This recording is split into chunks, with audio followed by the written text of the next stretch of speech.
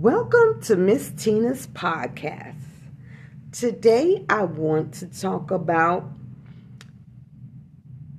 that I thank God for giving me a caring heart. One thing about me, if I know someone doesn't care for me or vice versa, I could still say congratulations. I still could say happy birthday. I still could say kind words. But what I have noticed, some people not built that way.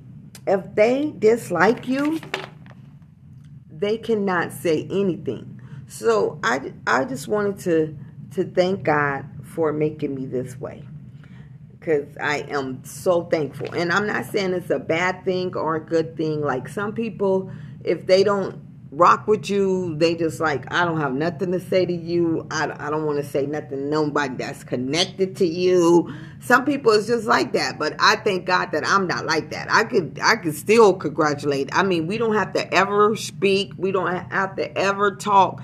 But I'm just not built that way. Like, I can congratulate anybody. I can say, I'm just that way. And if only way I won't, if I don't see it, then I'm not going to, that's a different thing. But if I see it, that's just Tina. So I just want to say, have a wonderful, blessed day and enjoy your weekend. Have a safe, wonderful Memorial weekend.